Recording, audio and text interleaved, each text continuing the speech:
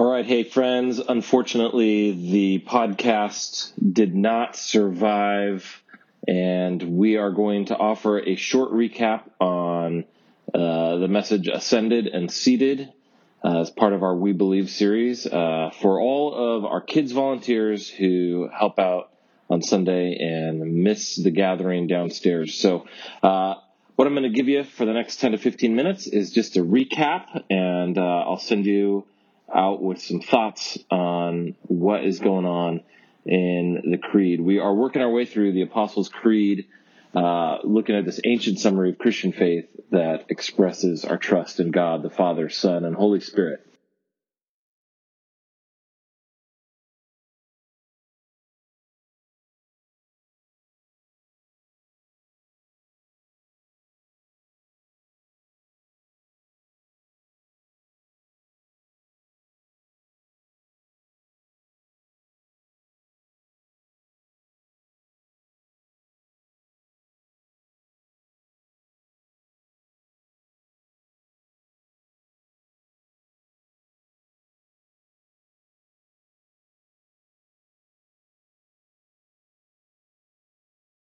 And at the center of the Creed is the person and the work of Jesus, who suffered, died, was raised, and is ascended and seated.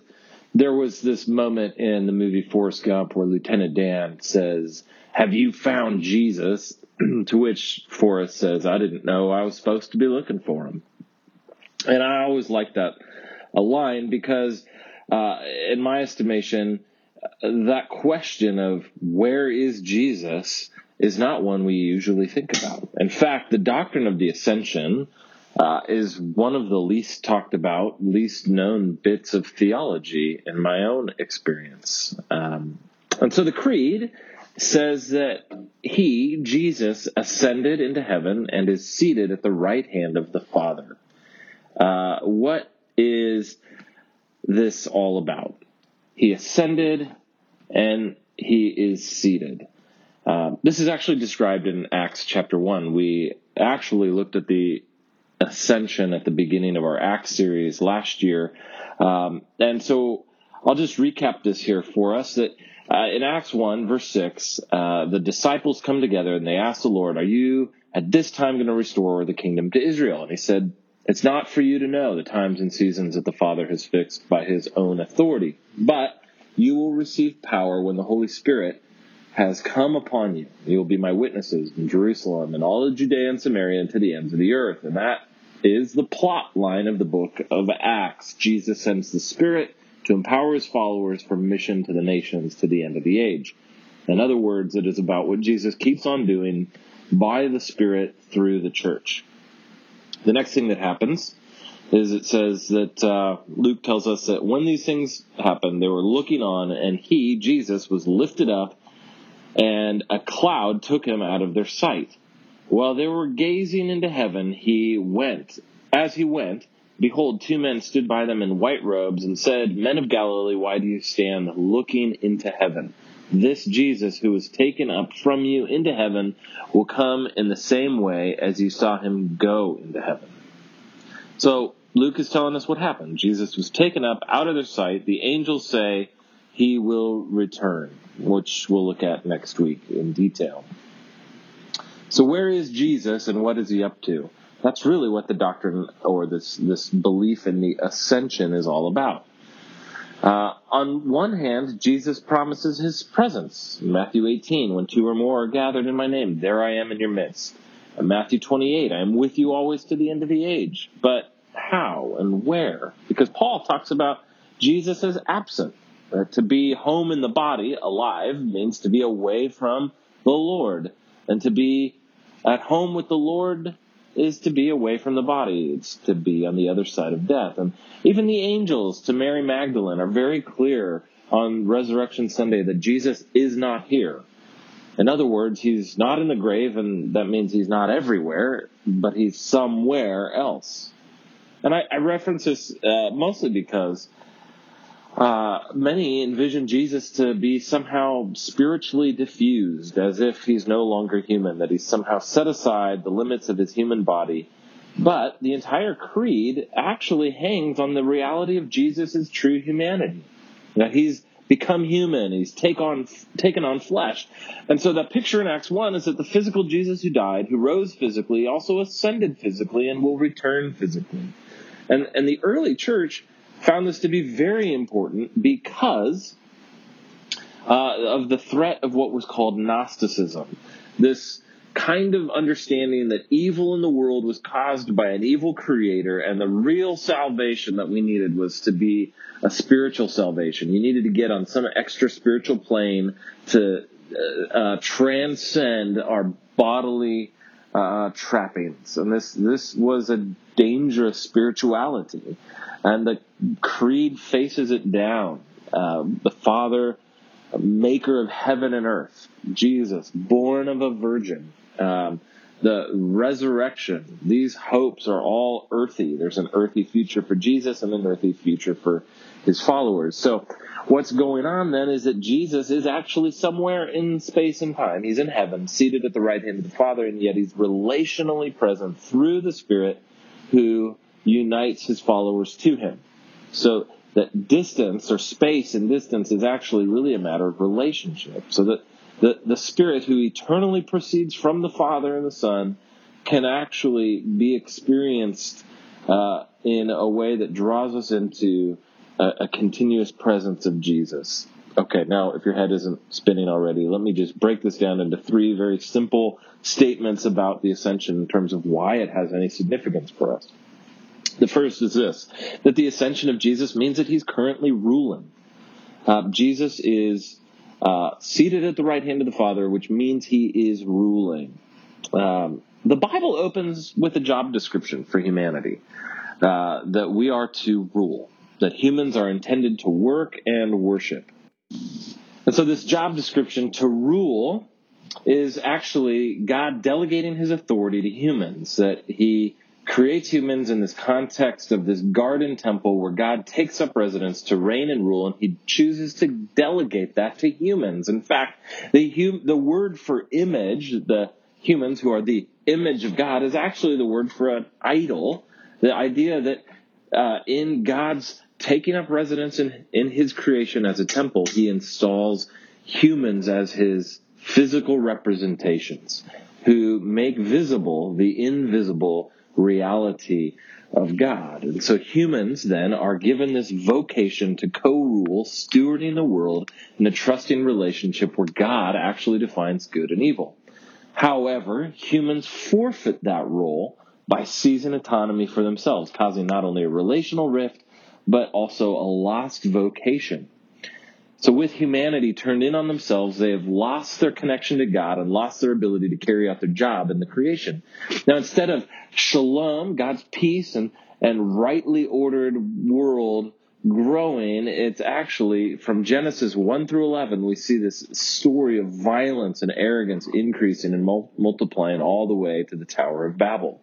The entire storyline of the Bible actually, in one sense, is about seeing the human restored to their vocation, to ruling. And that is why there's a promise to David, Israel's great king, that through his line there will be a Messiah, a royal ruler, who will sit on David's throne. That Messiah will then represent the people of Israel and restore humans to their vocation to partner with Yahweh in his caring rule over creation. So the ascension brings the Bible story to its rightful resolution. How is God going to restore humanity to its ruling vocation? Now, in Jesus, in the ascended, exalted King, we actually now have a human at the helm of the universe, ruling as God and man, bringing together our entire destiny to be God's vice regents. That is the Bible plot on one level. And it's also Jesus' self-understanding. When he's questioned on trial by the high priest, "Are you the Son of God?" he responds in his classic way, with ambiguity, and says, "You have said so." But then he says, "But I tell you, from now on you will see the Son of Man seated at the right hand of the power and coming on the clouds of heaven." So Jesus is referring to two key Old Testament texts. Psalm 110, it says, "The Lord said to my Lord, sit at my right hand until I make your enemies your footstool." So this has to do with the right hand sharing God's rule. And Daniel chapter 7, where after wrestling the beast-like empires who are raging and trampling on God's people, there arises a figure called the Son of Man that says, "I saw in the night visions, and behold, with the clouds of heaven, there came one like a son of man. And to him was given dominion and a glory and a kingdom." So this whole thing is about Jesus taking on the imagery of the ascended ruling one. In fact, when he says, you'll see the Son of Man, and he says, seated at the right hand of power and coming down the clouds, that's not about the second coming. That's about his exaltation and ascension. Paul says the same thing in Ephesians 1 when he talks about how Christ is seated at the right hand in the heavenly places, far above all rule and authority and power and dominion, and above every name that is named, not only in this age but in the age to come. And he's put all things under his feet. Again, you hear all of the Old Testament imagery coming together here in Ephesians 1:18 through 23. And so all of this picture of Jesus ruling might sound cool and ties the Bible story together, but I want to bring it down to just three basic things that it does for us. The first is it actually holds the believer in unshakable confidence. That as we follow Paul's instruction to set our minds on things above, where Christ is seated, we realize that he is not freaking out. We're not living in denial with our head in the sand about the broken realities of our world, but to see those realities in light of the one who's really in charge. That our life is hidden in God, and he bears our humanity before the Father. And what it really means is that our destiny is to share with him in his glory. And everything else that happens in life is simply an opportunity to grow, to mature, and to join God in his mission. And we become very shaky when we lose sight of who's really ruling. But if the Christian holds on to this teaching, this understanding, it begins to settle into our bones in a way that gives us unshakable confidence. The second thing, though, too, is that the ascension tells us and helps hold us and the powers of the world accountable. Psalm 110, describing Jesus ruling until his enemies are made a footstool. Well, that doesn't sound very nice in our society, but the ascension really is about God's incredible patience, that he's already exalted his king, his way of suffering love has been vindicated, and the way of rebellious sin has been shown for what it is in the ugliness of the cross. And yet, in all of that, God graciously gives us opportunities to accept his way of peace and reconciliation and repent. And so for God not to deal with evil and injustice would make him a culprit, and rather we need to see our opportunity to enter into the power that we are delegated to carry out in the same kind of way that Jesus carries it out. So whether you own a business or you lead employees, it is to understand that all of the power that is given to you is to be ultimately held in check by the reigning and ruling king. And in a young church like ours, most often the place that is the place we most frequently exercise power and authority is in the home with children. And what I want to say here is that we will find ourselves angry and frustrated and flexing power if our goal is to accomplish godly children, that we have to somehow accomplish something in them. And I would argue that is a foolish notion, that it's a fool's errand, that really the only appropriate aim for the parent is to give your kid a godly parent. Because that actually puts the onus of responsibility on ourselves, that we would check our power and authority and recognize that it is in offering our kids a model of godly parents who confess and repent and love and walk in the Spirit. But the third thing that this does is it holds up the true way to be human. So it holds us with unshakable confidence. It holds us accountable because he's reigning and ruling, but it also shows the true way of being human. Jesus didn't bring the kingdom by seizing power, but by suffering love. And so If coercive power is your jam, then the kingdom won't be very attractive and Jesus won't be respectable. So I would invite you to allow the ascension to cause you to reevaluate what is truly desirable, because it's the Father that exalts the crucified one in the place of the highest honor. That the way to be human, the way we are aiming to be human, is to lift up others above ourselves. And it starts by the small things of trying to be interested in others rather than proving you're interesting, by structuring your time in ways that give rather than merely take, by being people who intercede for others, who are downwardly mobile and outwardly focused. Otherwise, the life of heaven will be completely foreign.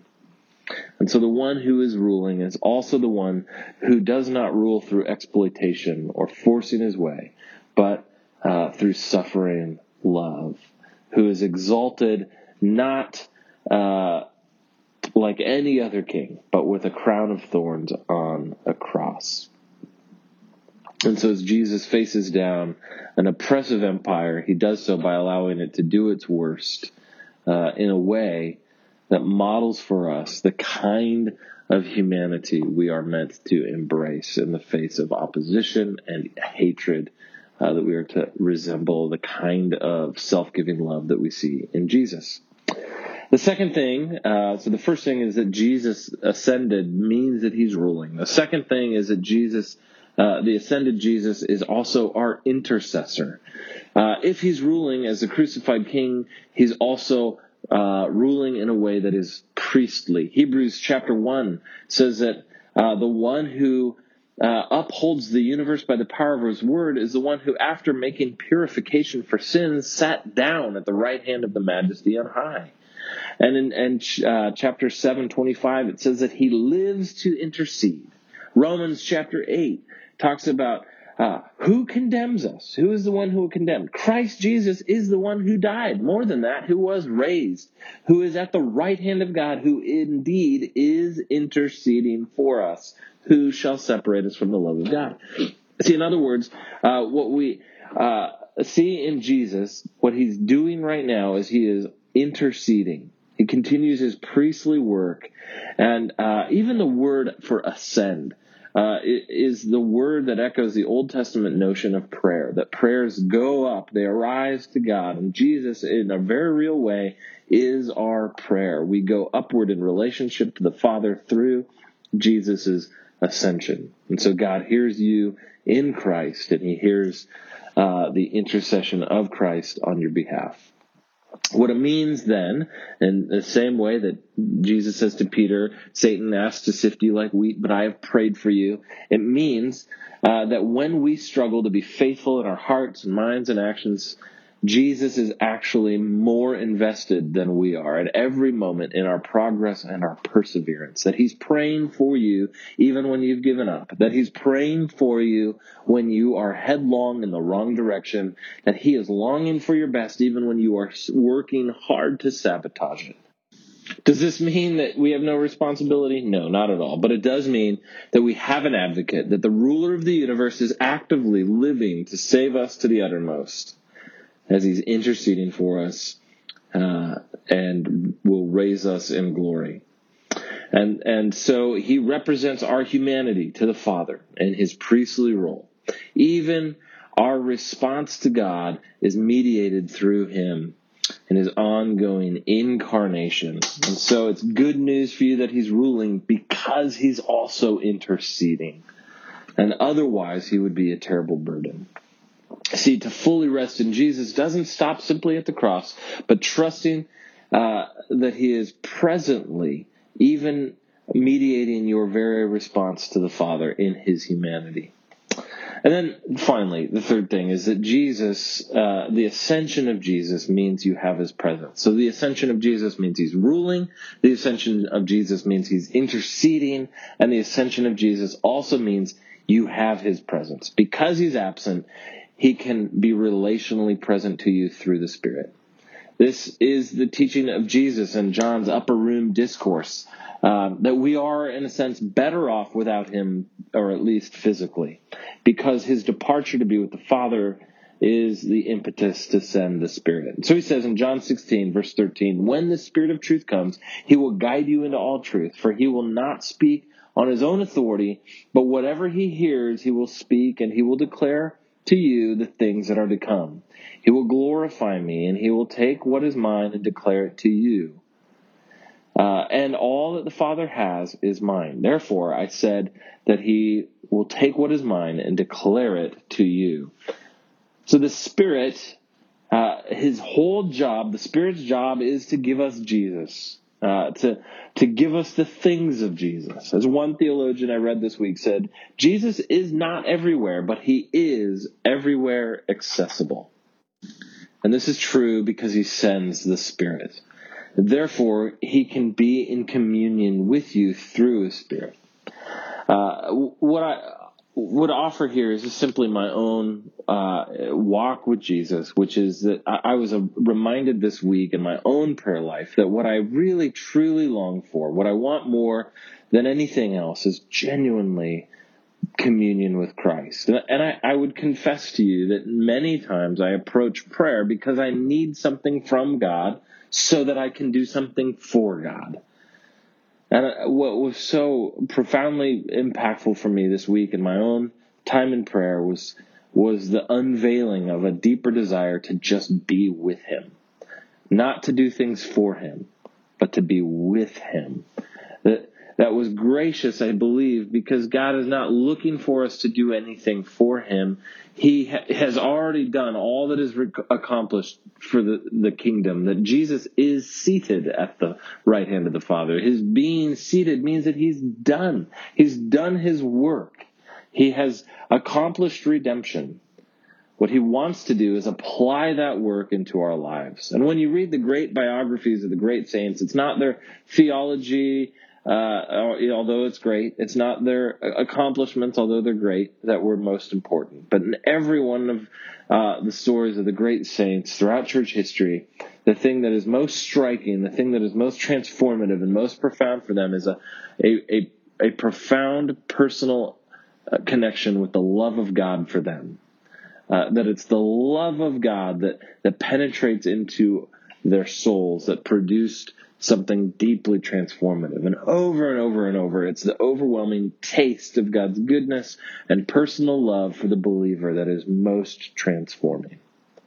And so when I'm not at peace, and when I feel guilty, or when I'm insecure, or when I'm burdened with all that I'm unable to carry, it's not my own sufficiency or ability that brings me confidence, but it is the quiet affirmation of the Spirit that I am loved by God, that I am in Christ, and as I am in Christ, I am called a son, that I'm loved, and that I am well-pleasing to the Father, and my life is hidden with Christ in God. See, this is the great ministry of the Holy Spirit, that wonderful ministry that Paul describes as the pouring out of the love of God into our hearts. All that Jesus accomplished is applied to us and experienced by the Holy Spirit.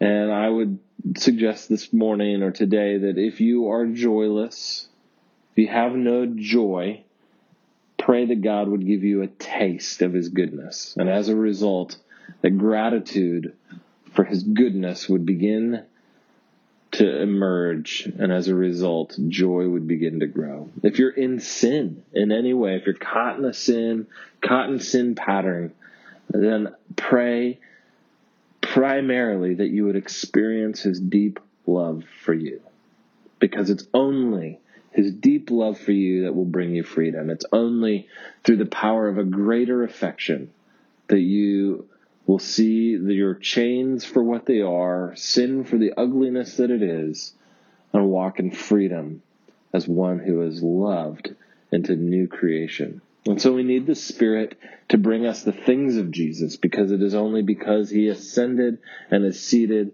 and has graciously offered his presence by means of the Spirit, the Spirit's relationship to Jesus, which now brings us into that communion of the Father and the Son and the Holy Spirit. You can have his presence today.